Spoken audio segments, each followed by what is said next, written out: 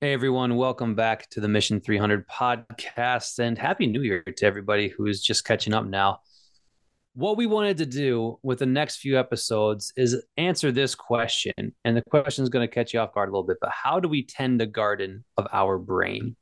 And what we mean by that is this. We've gone over identity, strength, courage, and influence, the four pillars of our Mission 300 program. We've gone over that quite a bit in the past, especially identity. So if you guys haven't listened to the episodes on identity, then I would definitely recommend you go over those before this one, because we've built so much that you have to understand on the aspect of identity before you can build these things we're going to talk about here. Otherwise, you're building on the wrong foundation. So we've talked a lot about misconceptions about identity, misunderstandings in just our lives and in church and in different programs on the identity in Christ and the kingdom of God and what it means to be a son. So again, go back and listen to those episodes if you haven't. They're in the archives. Once you've done that, now we want to ask this question: how do we start tending this garden in our brain to build habits and build systems that develop and grow and continue what was established from that change in identity that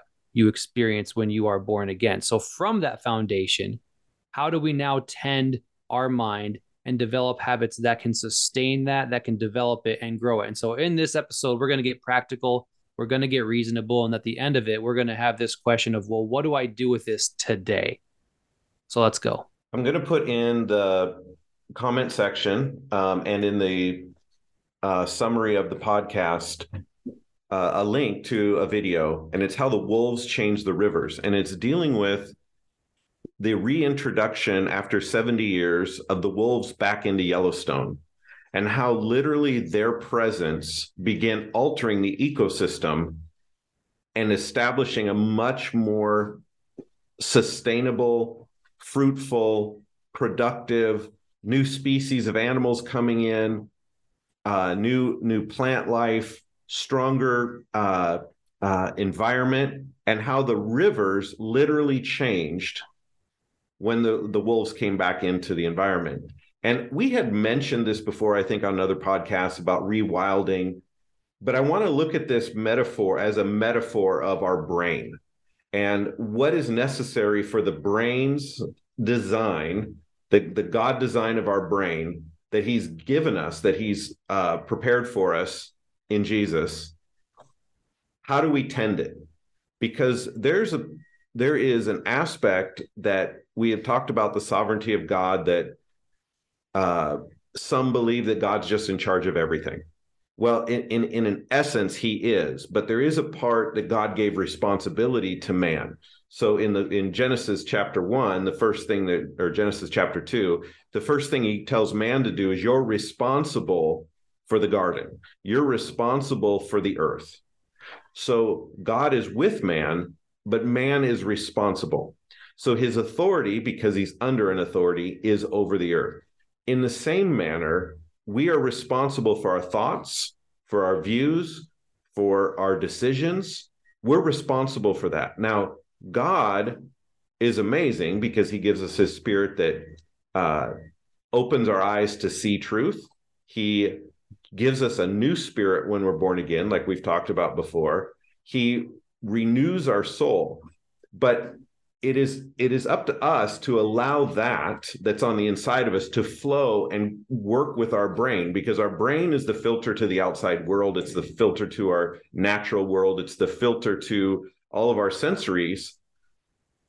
And we have to take what's been given to us, put it in, and tend to our garden so we can be stable, strong, and mature going into our life. And that way we are effective at influencing other people. And so how do we put this together, and how do we tend our garden? So that's kind of a big picture. And David shared this story of what's the story with the Asian metaphor? There's a metaphor by like some Japanese dude, I think. And it's basically like, if you spend all your time trying to catch butterflies or opportunities or something like that, it's going to be really hard and you might not ever catch anything. But if you spend your time building yourself like a beautiful butterfly garden, then the butterflies and opportunities and stuff will come to you. And I think that's a perfect picture. How do we take what God's given to us, allow our brain to be renewed, because we're transformed by the renewing of our mind, and there's a lot of spiritual aspect that God's doing that. Like, you can't just renew your mind without a platform and a foundation, which you said earlier. Go back and listen to our identity. But once that's established, it is our responsibility to what we're allowing to be in our garden of our brain, as well as what needs to be introduced and what needs to be removed in order to, for the metaphor's sake, creating an ecologically fruitful thought life.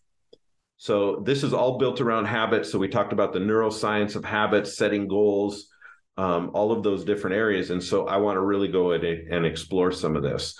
And so I want to get into hearing from you guys.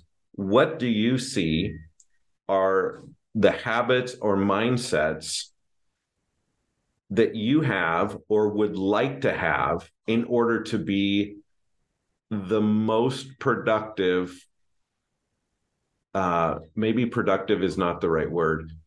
The most full of what you actually are and what you're designed for. What do you want to see in this next year? What building blocks do you need to add? What places do you need to develop? Not that you need strength, but how do you develop the strengths you have to be that in this next year? For myself, and I don't want to take us maybe a different direction, but for myself here, I've been thinking lately about the actions I don't take and the impact that those actions have on others and my family and the people around me. It's not always about doing the right thing or taking an action, but it's also thinking about, like, what's the inverse of that action? What's going to happen if I don't do something? And that, so far with me, has produced me to take action on the right things and actually determine what's a priority versus what's not a priority. But it also starts out with, like, determining, I mean, it goes back to, like, what we've always discussed is, like, our identity. Knowing who you are helps you know the value that you can provide in the world. But you can only provide that value by taking action. But in order to inspire me to take that action, I have to realize, like, what's going to happen if I don't do this?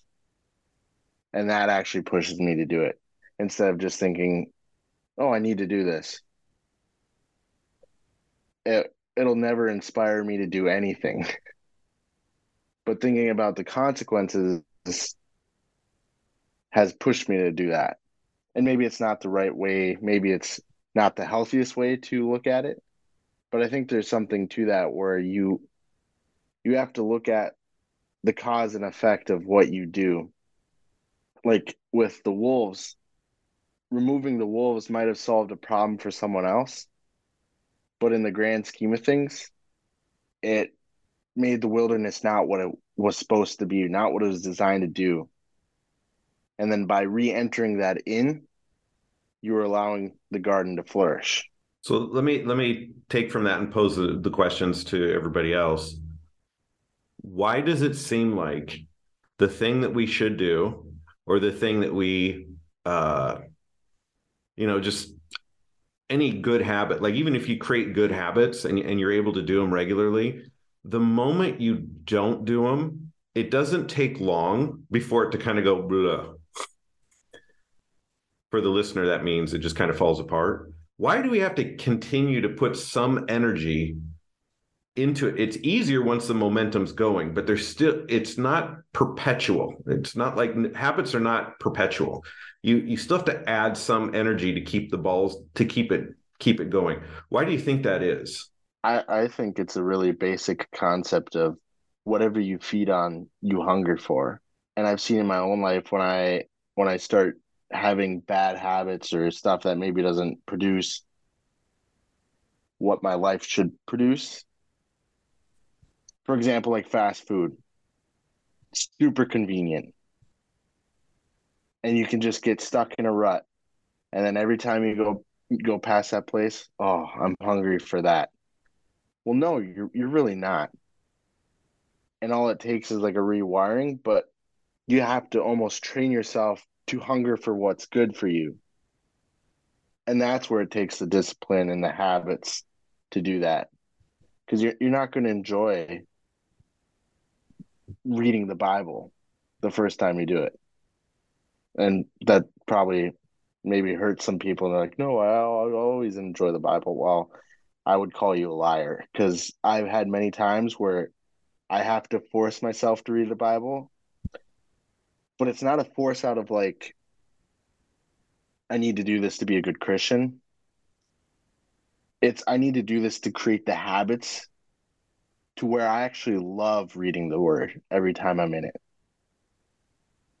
But it starts with just kind of pushing yourself to do it and creating that new habit and creating a new food for you to hunger for. Because once you start, it's almost like it's perpetual. It just keeps going and going and going as long as you keep feeding yourself. I think it's also a law of physics and nature that things in motion require motion to continue going when there is resistance. You know, if I roll a ball across my floor, at some point it's going to stop rolling because there is resistance, even if it's just the resistance of the air itself. Or my kids have this little car racetrack thing, and it spins around. You guys probably know what they are. They're like this, just the oval, and there's a loop, and every time it gets around to the starting point, there's these spinning wheels that launch them again. If they don't hit those spinning wheels, then the cars stop because they've run out of momentum and energy to continue. But because that track is set up with these habits, or in this system of once you get around again, the wheels spin and push you again. Once that system is set up, now there's continual motion. And so I think that's why we need to establish habits and systems, because those things will keep the desires in motion, because things don't work just, well, once I had this desire, then it's infinitely and instantly and forever moving forward. There's resistance, there's emotional resistance, there's physical resistance to these habits we're trying to develop. And we have to keep pushing into those in order to develop these habits that propel them in the long term. Like, I think of our brains the same way as that little racetrack, and I don't want it to be that way. I want it to be like a set it and forget it thing. In that example, I've found like if you spend your time intentionally, like if you start working out, eventually you're going to be like, this workout's going to be so much more effective if I eat properly. And so all of a sudden doing a diet or whatever becomes so easy, because if you don't, then it just kind of, it's a hindrance to what you're already doing right now. And like that thing of staying in motion or having something that accelerates you, like working out, for example, makes all these other things, the resistance of not doing a diet or something like that, it allows you to break through it and keep speeding you up. Which kind of ties into, it's almost like it takes a rocket, like what, 2 booster rockets on a spaceship to get outside of the orbit. Once it's outside of the orbit, it actually only needs like little thrusters to move through space. But those little thrusters, like when they were flying to the moon, I forgot how many, it's like every minute they had to do like a recalculation and a booster to keep it aligned, to keep going down to get to the moon. So there was this constant readjustment, but it only took little thrusts, not a lot of energy to make it happen, but they were in motion going. But if you don't do that and you just let it just go, hey, you're out of the orbit, you're doing well, and you're just going, eventually something other will create a gravitational pull and pull you into its orbit. And now you have to go through the process again. That's where, when we're tending our garden, it's not about putting the right things in there so it just functions. You still have to be involved in overseeing the wolves, overseeing the bears, you're still overseeing it, but now it only takes little thrust motions in order to keep it in that place.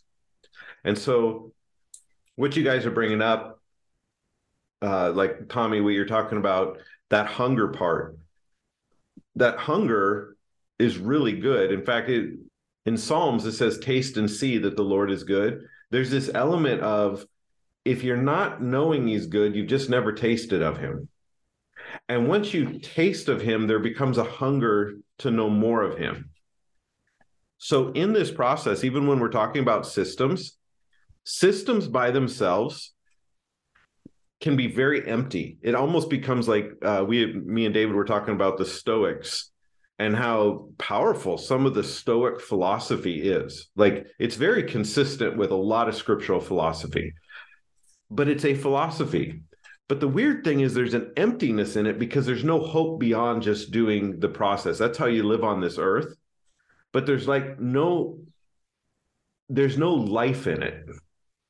It's almost more of management of a dying garden. We want life in it. And so there has to be a relational piece. So to truly hunger, to truly see some of this stuff work and to have the energy, there has to be something that's more life-giving. There has to be something that is offered out of the fruit of your garden to others. There has to be something that takes you beyond just you focusing on you, versus you get to now put that aside so you could focus on others. You could focus on a bigger picture.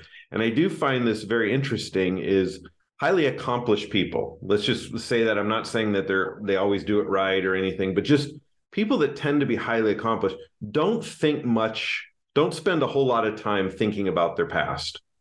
They don't take a whole lot of time to think about their woes. They think more about where they're going, what they're going to be, how they're going to get there. Their mind is on a forward thought process versus a backward thought process. And I think sometimes when we're talking about this cultivating our garden, some of the philosophies, even within Christianity, has spent more time focusing on you fixing yourself versus where you're going with the one who already fixed you. And we cater to that. And in a way, it causes us to almost be so introspective that it can lead into almost it's not narcissistic, but it can be that way. It's almost like it handicaps you because you're so consumed with your past. And this is where Paul says, forget those things that are behind. So it doesn't mean you don't deal with things that you did. It doesn't mean there's not a place of repentance. It doesn't mean that there isn't things that have to be dealt with, but it does mean if that's where you're focusing, you will begin focusing on you. And once your mind is always on you, then you're going to have a problem because you will never be able to fully satisfy that. So when we're talking about this garden, it's not about you so much. It's almost more of, let's create the garden so you get out of the way so you can move into the next place. One thing to add to that too is I think many times in my life, I've seen that when I'm so self-consumed and self-focused, I feel like I can never get out of that trap unless I give beyond my mean to allow God to give beyond what he's given so far, right? Like, in order to step out of your discomfort of getting caught up in your self-emotion, you almost need to give yourself away to a point where God can give enough to actually cause influence in that situation. When I'm giving and cheerful in my finances, I have no worries about my finances. But when I'm constantly thinking about how I don't have enough, that's all my mind becomes consumed about, and I'm not giving of what I have. So I almost feel like exactly what you're saying, you need to give out of your garden to go where God's called you to go. Could we safely use David's analogy of the butterflies, that basically you're back to pursuing butterflies versus building a garden that attracts butterflies? Well, that is such a big difference, and there is a mindset shift there. I heard this story once. These bricklayers they're laying bricks, and they're going to be laying bricks for a long time. This huge building they're building, and they're putting in the bricks. And one guy looks at the bricks and goes, "Man, what a boring job! I will never see the fruit of what I've done." The other guy says, "In 300 years, this will be a beautiful cathedral."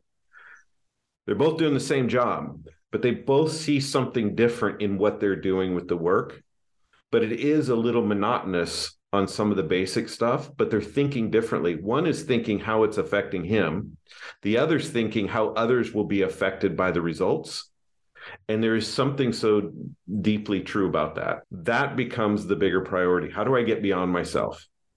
And how we do that is like what you just said, stepping out. I knew I had a moment last year. I was writing some goals down and thinking about the goals. And this thought came to my mind. I know where the thought came from. This thought came to my mind. Why do you set goals that produce relief? For example, if I can just get to this point, everything will be better. If I could just get this, then things will be better. If I could just have this, then things will be better. Why do I set goals like that? So my goal is driven to get out of or to think better or to be better. And I'm not saying don't improve, but rather than, you know what? I have a future ahead of me. I have the opportunity to grow these things. I'm going to set goals that benefit someone else, and I will be better. But the fact of the matter is, life never gets easier. Successful people, life doesn't get easier for them. It always gets harder. It's just the more you do the harder things, you become good at hard. So it appears easier. You've just gotten good at doing the hard things. And so the more we master doing the hard things, the more we master pushing forward. It doesn't mean life gets easier. It just means you know how to do it better and you can handle it better. But there's always that resistance pushing forward. Thus, when we're talking about when you create good habits, when you create new mindsets, you have to kind of be attending to them and create processes that you always are keeping that thrust going, because your natural tendency will always want to go for the easy way. Always. When it comes to doing those hard things and the things that you don't want to do and coming across those trials and how it strengthens you, and not pursuing things that make your life better. Like if you pursue having all this money to have, then everything becomes easier. I found in James chapter 1, verse 2 and 3, it says, count it all joy, brothers, when you meet trials of various kinds, for you know that the testing of your faith produces steadfastness. And let steadfastness have its full effect, that you may be perfect and complete, lacking in nothing. Right? So wealth doesn't really give you the idea that you're lacking in nothing. But Paul had the idea that he was lacking in nothing because he had this steadfast strength that these things weren't of importance. And he could just be, and he was lacking in nothing. In Psalms 34, when David's being pursued by Saul and he has to act like a crazy guy to survive, then he says the famous psalm, "O taste and see that the Lord is good, and O fear the Lord, you saints, for those who fear him have no lack." And that's when he's running and having to hide in caves and acting like a crazy man. Which totally fits that his environment or circumstances weren't dictating what he actually was. But you stay at what you actually are long enough, and you arrive at the destination that is part of your future.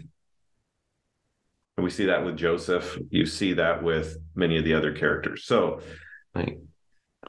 if we can make our goal to be steadfast in all situations instead of our goal to not need steadfastness, then I think it makes a big change, like how Jesus, when he talked to the church of Smyrna in Revelation chapter 2, in verse 9, he says, I know your tribulation and your poverty, but you are rich, right?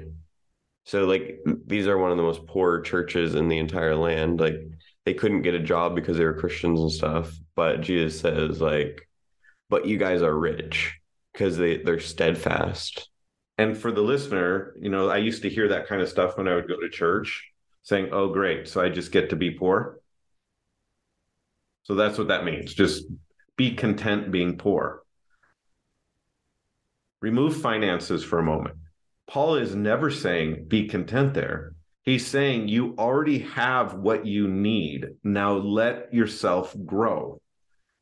What that's going to look like is going to be different, but they're going to find joy. They're going to be able to be influential. They're going to make a difference in their community. They're going to bring God into the locations that they are because they're walking with him.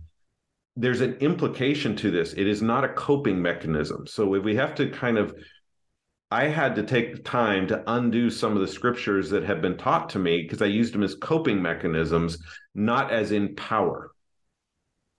That's a powerful statement of when you feel like you're poor and God says, no, you're rich. That means change your thinking and live like you already have it done. At least that's my interpretation. Or it also could be like how Matthew 6:19 through 21 says, do not lay to yourself treasures on earth where the moth and rust destroy, but lay yourselves treasures in heaven. I kind of almost believe that our treasure and our wealth is in heaven and not on earth. So would you make decisions on this earth that God's asking you to do, but you don't have enough finances to go do it? How do you hold yourself and still go do the thing you're asked to do, even though it looks like you may not have the resources to go do that thing? That's kind of where the power of God kind of comes in, because I've heard a lot of stories like this one guy named Brother Andrew, where he smuggled Bibles into Russia. When he was in college, they did an assignment where they had to live off of £1, like their entire group. And God came through every time, but it's like at the very last second, barely making it, and they just kind of learned to trust God. But like, it's hard to explain, but like, it's kind of like the bare minimum. I don't know. That's not a very good way to say it, but like every time it was like at the last second and all of a sudden relief. But you can trust in God all the time. So if God was asking you to build a business, how do you then not want to pursue adding finances to the business? Because you do have to pay people. You do have to pay vendors. There's things you're going to need to purchase. And the reason I'm asking this question, because I agree with your whole thought process here, but I think it becomes easy. Again, if we're looking for an easy way or we're looking for escape, you're going to interpret these things wrong. If you're looking, how do I live fully what I am? You're going to look at it differently. So in other words, if God speaks to you to do something, your resources will be there when you need it. You're not going to make decisions based on your resources.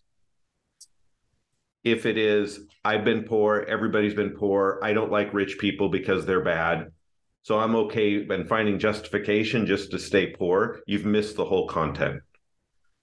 Also, some may choose to be lazy in developing themselves for the sake of, well, God's just going to provide. Well, yes, but there is an element that you aren't understanding what he's going to do. That would be the difference of living by a miracle and living in a blessing.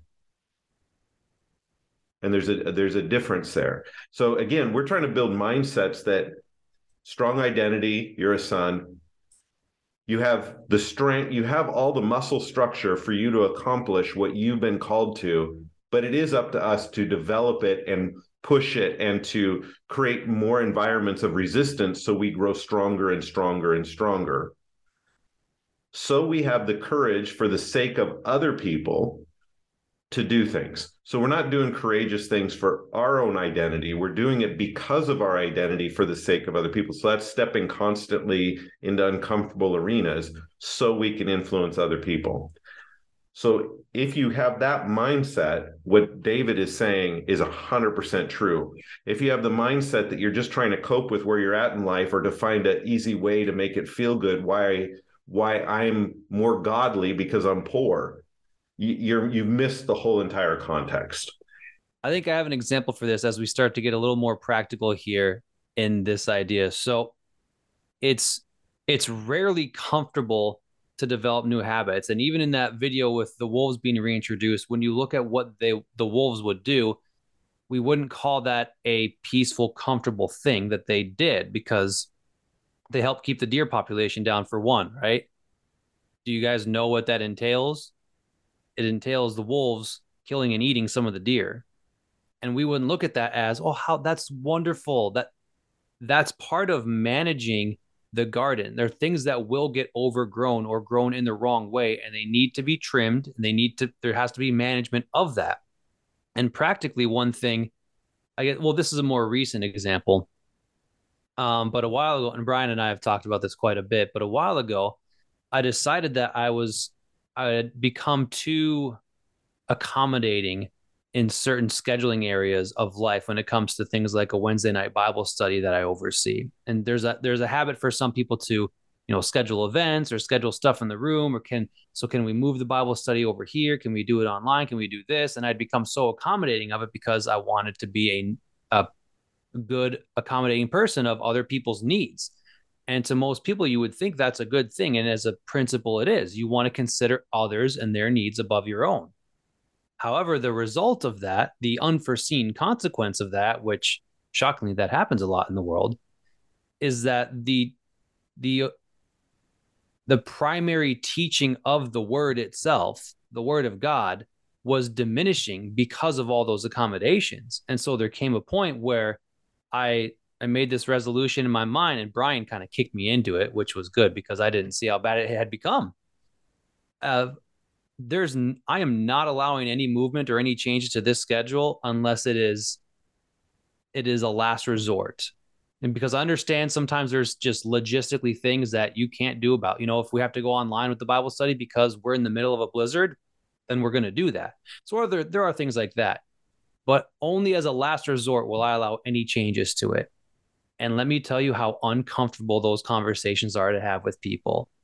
But because it's a habit I decided to start developing, and I'm a very nice guy, so I wasn't being abrasive and mean about these conversations, but it's a habit that I needed to start developing, and it entailed difficult conversations and conversations I had to think through beforehand. Okay, how do I present this in the right way? Because this person's going to ask this. And it was a very exhausting exercise at times, but that habit has produced some strength. And it's such a godly thing to do because now my priorities are clear, and it helps align other people's perspective and priorities when it comes to this area too. So very practically, that's one habit that I've started developing, and it's not going away. I was going to say, I think it's funny that you bring that up. It brought to my mind how even our podcast, we got lazy and when we were going to record, and it got to a point where I think it was you, Brian, who said we're just going to record on Monday, 8:30, when we always do it, no matter what, because we had gotten so used to just getting changed around, flipped around, and it wasn't a priority. But now that everyone's aligned on the same page that it's 8:30 on Monday, and now everybody knows 8:30 on Monday, we're recording a podcast. Now it's a priority for everyone to take seriously and to prepare and to know I'm showing up Monday night knowing that I'm going to record a podcast tonight through thick and thin. There's exceptions. There's always exceptions. But I'm coming prepared. I'm not coming to a Monday night thinking, oh, maybe it'll move to Wednesday this week and I'll have more time. Or maybe it'll happen just next week and this week will get canceled. And so I think that kind of goes right to with what you're saying, Jason, is just that priority and not allowing outside influences to kind of determine that. I also want to jump back a little bit too about what you and Brian and David, you guys were talking about wealth. I think overall, in a general sense, in the US, we take wealth as what are your finances and what can you do with your finances. But as believers, we are wealthy beyond imagine. Like you don't even know how wealthy you are just with who's backing you. And I think that's something that everyone in this podcast needs to realize, whether you have $1 million or whether you have $1, you do have something to give because there's someone behind you that's giving to you. And I think when you come from that perspective, you always have something to give, whether it's out of your material possession, whether it's out of your faith, whether it's out of your actions, you always have something to give. And if you're not giving that away, then you're just hoarding up stuff here on earth and it's just going to burn away anyways. So why does it matter? I think just to cap that off for that point there is just being rich doesn't mean what your bank account represents. There's a lot more to being rich in your life, like your health, your family, your identity, your source, your faith. All that stuff is way more important than what a bank account shows. And I think when you get those things aligned, your bank account could show great things. I have another really practical example here. This is the one I started years ago. I will not say amen in like a group prayer setting when people are praying from a perspective of, I'm just this lost, distant slave looking up to this distant deity, and oh God, may you maybe intervene. I will not say amen in a group prayer setting like that. You guys know what I'm talking about? There's whatever it is, group of people praying, popcorn prayer, people are doing different stuff, whatever it is, I will not say, because most of us, if you grew up in the church, it's almost an involuntary response at the end of a group prayer. And they all said, amen. And I made a very intentional mental note. I won't say that if there's things like that going on in the prayer. I'm not going to stand up and be like, you guys are all wrong and you're praying wrong and you're stupid. I'm not going to do that, but I'm not going to give my seal of agreement to something when I know that that's not the identity that we should be praying from. Can I give a bad example of a habit that I've created? Because I'm trying to think of a positive one, but I think, well, just because I've been sitting here listening, so I think I'm just coming into the new year thinking about everything that I've done last year as far as habits and everything like that. And I know it's like, oh, goals for the new year, stuff like that. I think that's kind of a waste of time. Sometimes you just change it when you change it. It doesn't require a new year to start. But I think in some ways I've built like a habit of being comfortable, being just super busy all the time and different things like that. And I think so, like sometimes we can even view our habits that we create as positive when they're still negative, because even thinking about the wolf example, like everybody thought getting rid of the wolves was a positive thing because it was like, oh, the wolves are eating our cattle and different stuff like that. And then you find out maybe it's not as positive a habit as you thought it was because it's actually being destructive because it's too much of it. And so I think, like, hearing you guys talk about everything, I think that's one thing I've realized over this past week, and everything is like the habits we create, we have to be careful that we don't make that part of our identity as well, because I think I've done that in some ways of, this is a really good thing to do, but if you do it so much and let it like take over you, then you'll start to lose other things. And so I think like that's not like, there's positive habits we need to create. And I think, you know, for anybody who's like trying to start a habit, don't take that as like, oh, I'm not going to risk it and start some new habit and risk it taking over my life. No, I think you should go for it. But I think we can also look at other habits we create that we might think they're positive and they can actually be negative in some ways, how they're affecting like other aspects of our life. With everything you start, there's a give and take to it. So it's going to take from something. So you're at 100% capacity. Whatever you do is going to take from something, and you have to manage that. How do I deal with something that's frustrating me in a manner that doesn't create more problems. We can just deal with that thing that we need to deal with. Those are habits. Those are things we could develop. We can become strong in those things. And then the more you do it, the more you're influencing people around you, because people are looking for strength. People are looking for courageous things. And even if they don't like it at the moment, in the long term, they create a value for it. And again, when you become valuable, remember, the moment you do this, you're going to have one side not like you and another side like you. Just get used to life that you're going to split the Red Sea.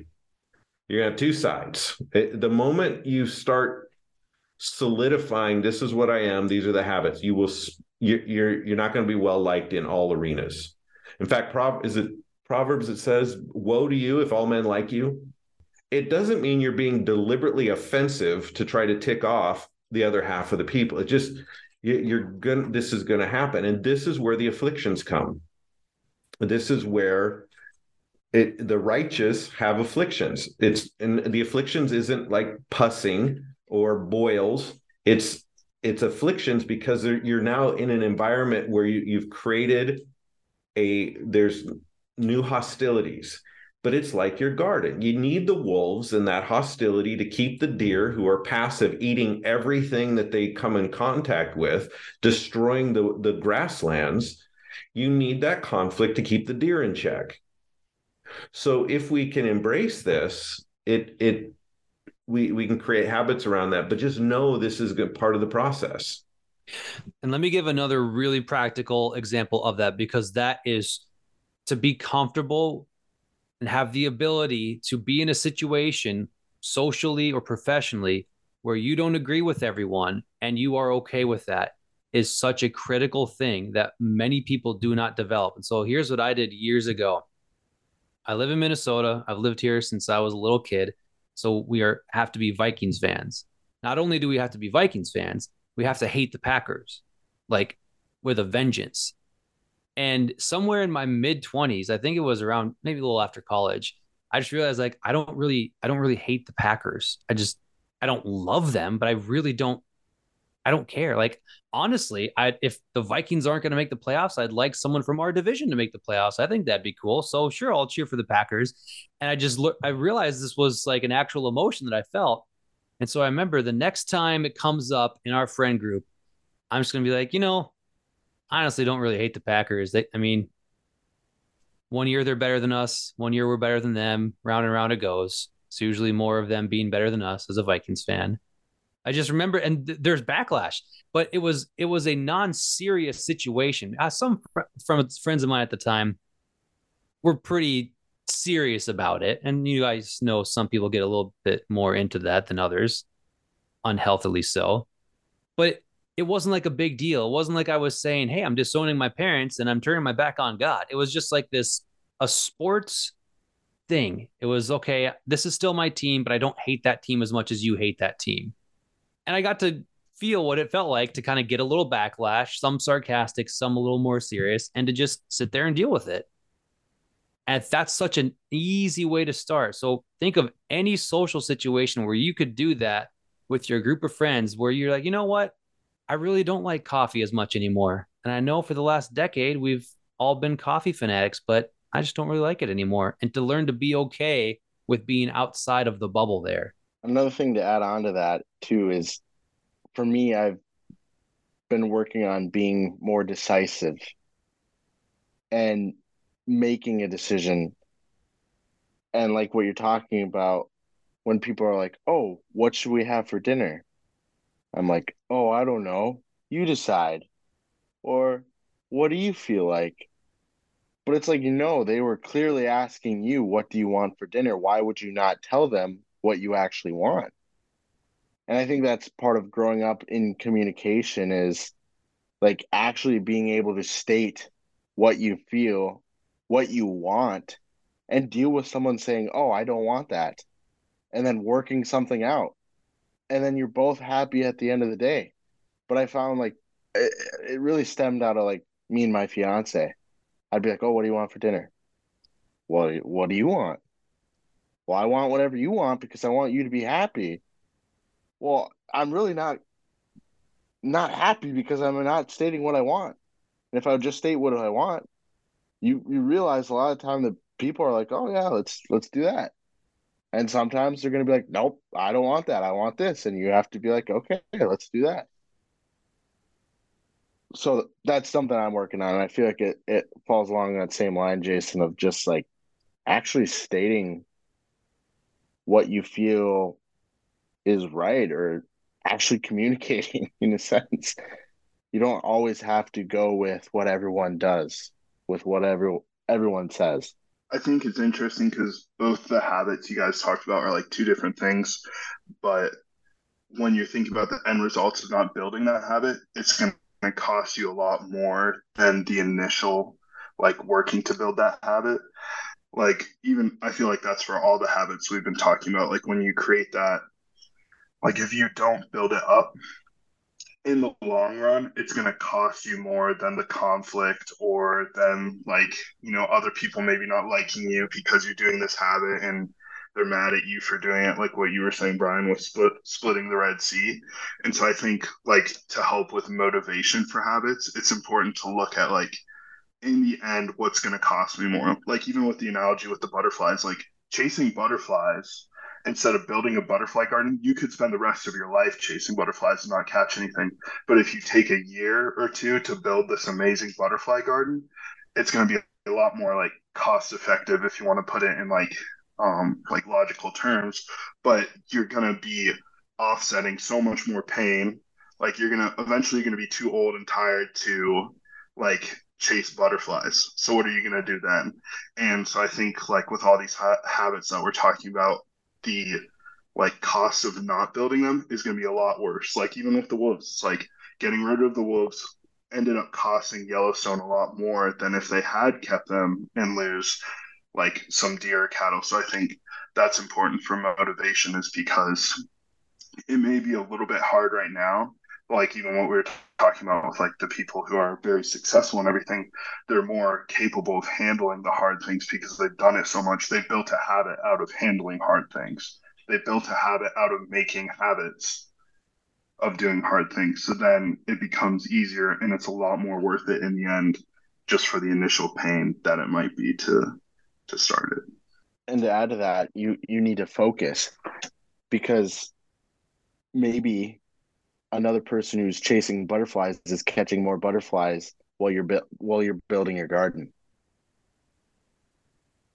And so it takes focus to actually look towards that long term. What are you doing versus focusing on what everyone else is doing? I feel that a lot with my job now. It's easy to focus on, okay, how is everyone else performing, and not really focusing on what I'm doing. How am I performing?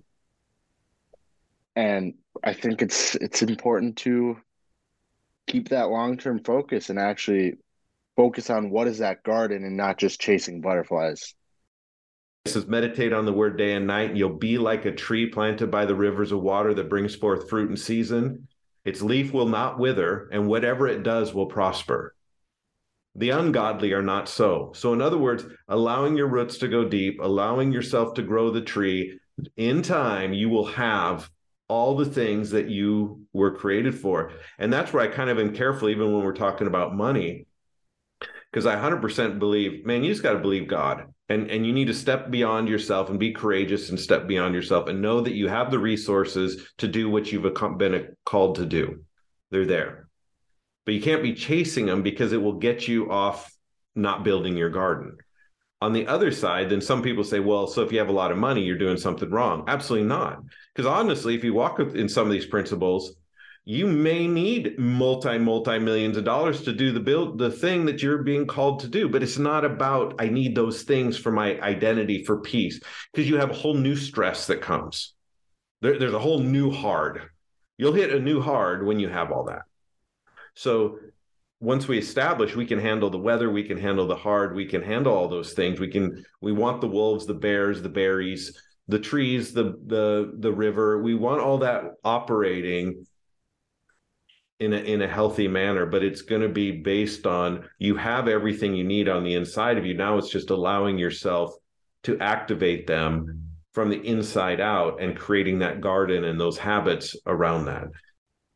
And so there does need to be a time where you're writing the clarity down. Then we deal with habits around strength. What can I grow in today? What can I take what I have and put more resistance to it, right? Because resistance is how something gets stronger. It's a positive thing. So how can I add more resistance? What can I do with that I can start getting that out? How can I communicate and start in small little things? It's the little bricks. You don't take on the monument, right? You put in the bricks to build the monument. So, and not looking for easy. Just start learning to do hard better. The other habit is around courage, is consistently little habits that develop that stepping out of comfort. Little habits that benefit other people, and it doesn't always benefit you. You talked about giving, Tommy, a great example. What can I give to someone today, even if it's just a small thing that steps me out of myself? And it starts developing something. So your courage. And courage is developed. Courage is trained. And the more courageous you become, the more confidence you have. The more confidence you have, the more you're willing to step into arenas. And it just begins pushing that envelope. And then for the ultimate goal of how do we influence others? So that means your life matters and it influences other people. So how do I let that influence? How can I create habits that is adjusting the influence of the environments that I'm in? So when we're talking about this is the habit. And it's interesting in book High Performance Habits I picked up when we were traveling. It has 6 habits that highly productive people do. And it's all tied into those 4 things: your identity, strength, courage, and influence of building that habit. So that's what we're talking about. So if you're trying to build more strength, some person might want to go for a walk for fitness. Other person's weightlifting. It's not the thing that you're doing. It's you're building that infrastructure of the habit. The biggest habit that you can do that will literally change every single thing in your life is reading your Bible. But I'm not saying like 1-2 chapters a day. I'm saying look towards a character you've seen that's done like 12 hours a day or 10 hours a day, and kind of just think that's the max I could do instead of 5 chapters is the max I could do. And maybe just like try and go for maybe like 2 hours a day, try and get something like that instead of setting your goal to be 5 chapters a day, where in 2 hours you can get through 5 chapters. Sometimes it's all you get through. But setting your limit as 5 chapters in a day, or your max that you'll do is 5 chapters a day, is really hindering. And I think you should just be spending as much time as you can allot to it. And getting that habit going as best as you can is probably the most life-changing habit that you can do, as it transforms yourself by the renewing of your mind. Literally all the blessings in the Bible will start to flourish. Everything, your life, happiness, emotions are going to be in check, everything. And so you said something interesting. You didn't just read it for the chapter, so you're not trying to just get an accomplishment done. You did it for time. You're busy. You have things going on. You have your friends groups. What made you drive in and keep reading before? Because you didn't know that would be the benefit. You discovered the benefit. So when you started in, how did you discipline yourself to stay at the reading? This might change up the entire podcast, but I've seen the lives of certain characters, like real life people, that like the explosion of what's happened in their lives after they've done, like they pursued God with, like, you have to seek after God with all your heart and you'll find him. You can't do a half-hearted 15 minutes, which sometimes the 15 minutes good. I mean, sometimes you don't have any time in the day, but like setting 15 minutes to the Bible and then just moving on is not seeking God with all your heart. And I've seen lives of people that have sought after God there with all their heart. And I'm not saying that you have to be spending 2 hours a day. There's like people that have changed the world biblically, forgot his name, but all he did was like 45 minutes a day. He set a timer and just that was his time with God. And then he kept doing what God had him do. But his entire life was stayed on God because he only had 45 minutes a day. But like, if you seek after God with all your heart, I've seen certain lives of people like Robert Letourneau, John G. Lake, Andrew Womack, Smith Wigglesworth, Andrew Murray, Brother Andrew, and just a bunch of other characters, and seeing what the end goal is, and even characters in the Bible. And I came to the conclusion that every single character in the Bible spent, like, for example, Paul in Galatians, it talks about he went into the wilderness for 2 years just studying the Bible. And that's after all of his Pharisee training, where he literally had the entire law memorized for that. So watching David, since I kind of get a firsthand glimpse into this, he was not compelled by his parents or cajoled or bribed. It was on his own, and to note the distinctive life change from the time he started to where he is now, and the things that he accomplishes now is really remarkable. And it is a true testament. And I think it really goes to the Psalms 1:1 of meditating day and night. And I think to stay in it is there's a hunger to know him. So when you get a window, rather than watching a movie, read your Bible, but you're going to say, I know, but that's not really enjoyable. I want to go relax. But I think we're missing something that it is. It is. So somewhere we've made it a religious exercise, and that has become a bad habit. That's in a way we've removed the wolves. You kind of have to reintroduce the wolves and just have a fresh look at this.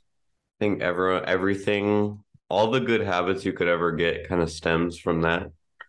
Unless you guys say there's wrong, because it says you'll be perfected as Jesus.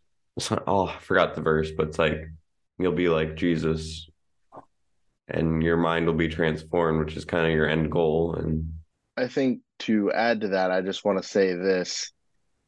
A mentor said this to me, that your life doesn't belong to you. It belongs to your purpose. And that purpose comes from God.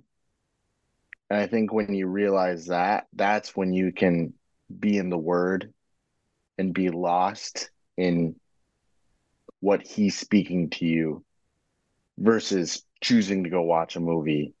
And sometimes watching a movie isn't bad, right? There's stuff you can get from that. But when you realize that your life isn't yours, it's your purposes. I mean, man, what are you going to do with it? And I think to what David is saying, from what I heard from you, is that you're meditating on the Word. And you can do that all day long. You really can. When you think about it, like, even in my job, like, I'm talking to people, emailing, all this kind of stuff. I can still meditate. Like, I can be there and not be there in my mind. I can be with God in my mind, and I can still do my job really, really well. And so I think I would just challenge people to meditate, and that be your habit of meditating on God, on His Word throughout your day.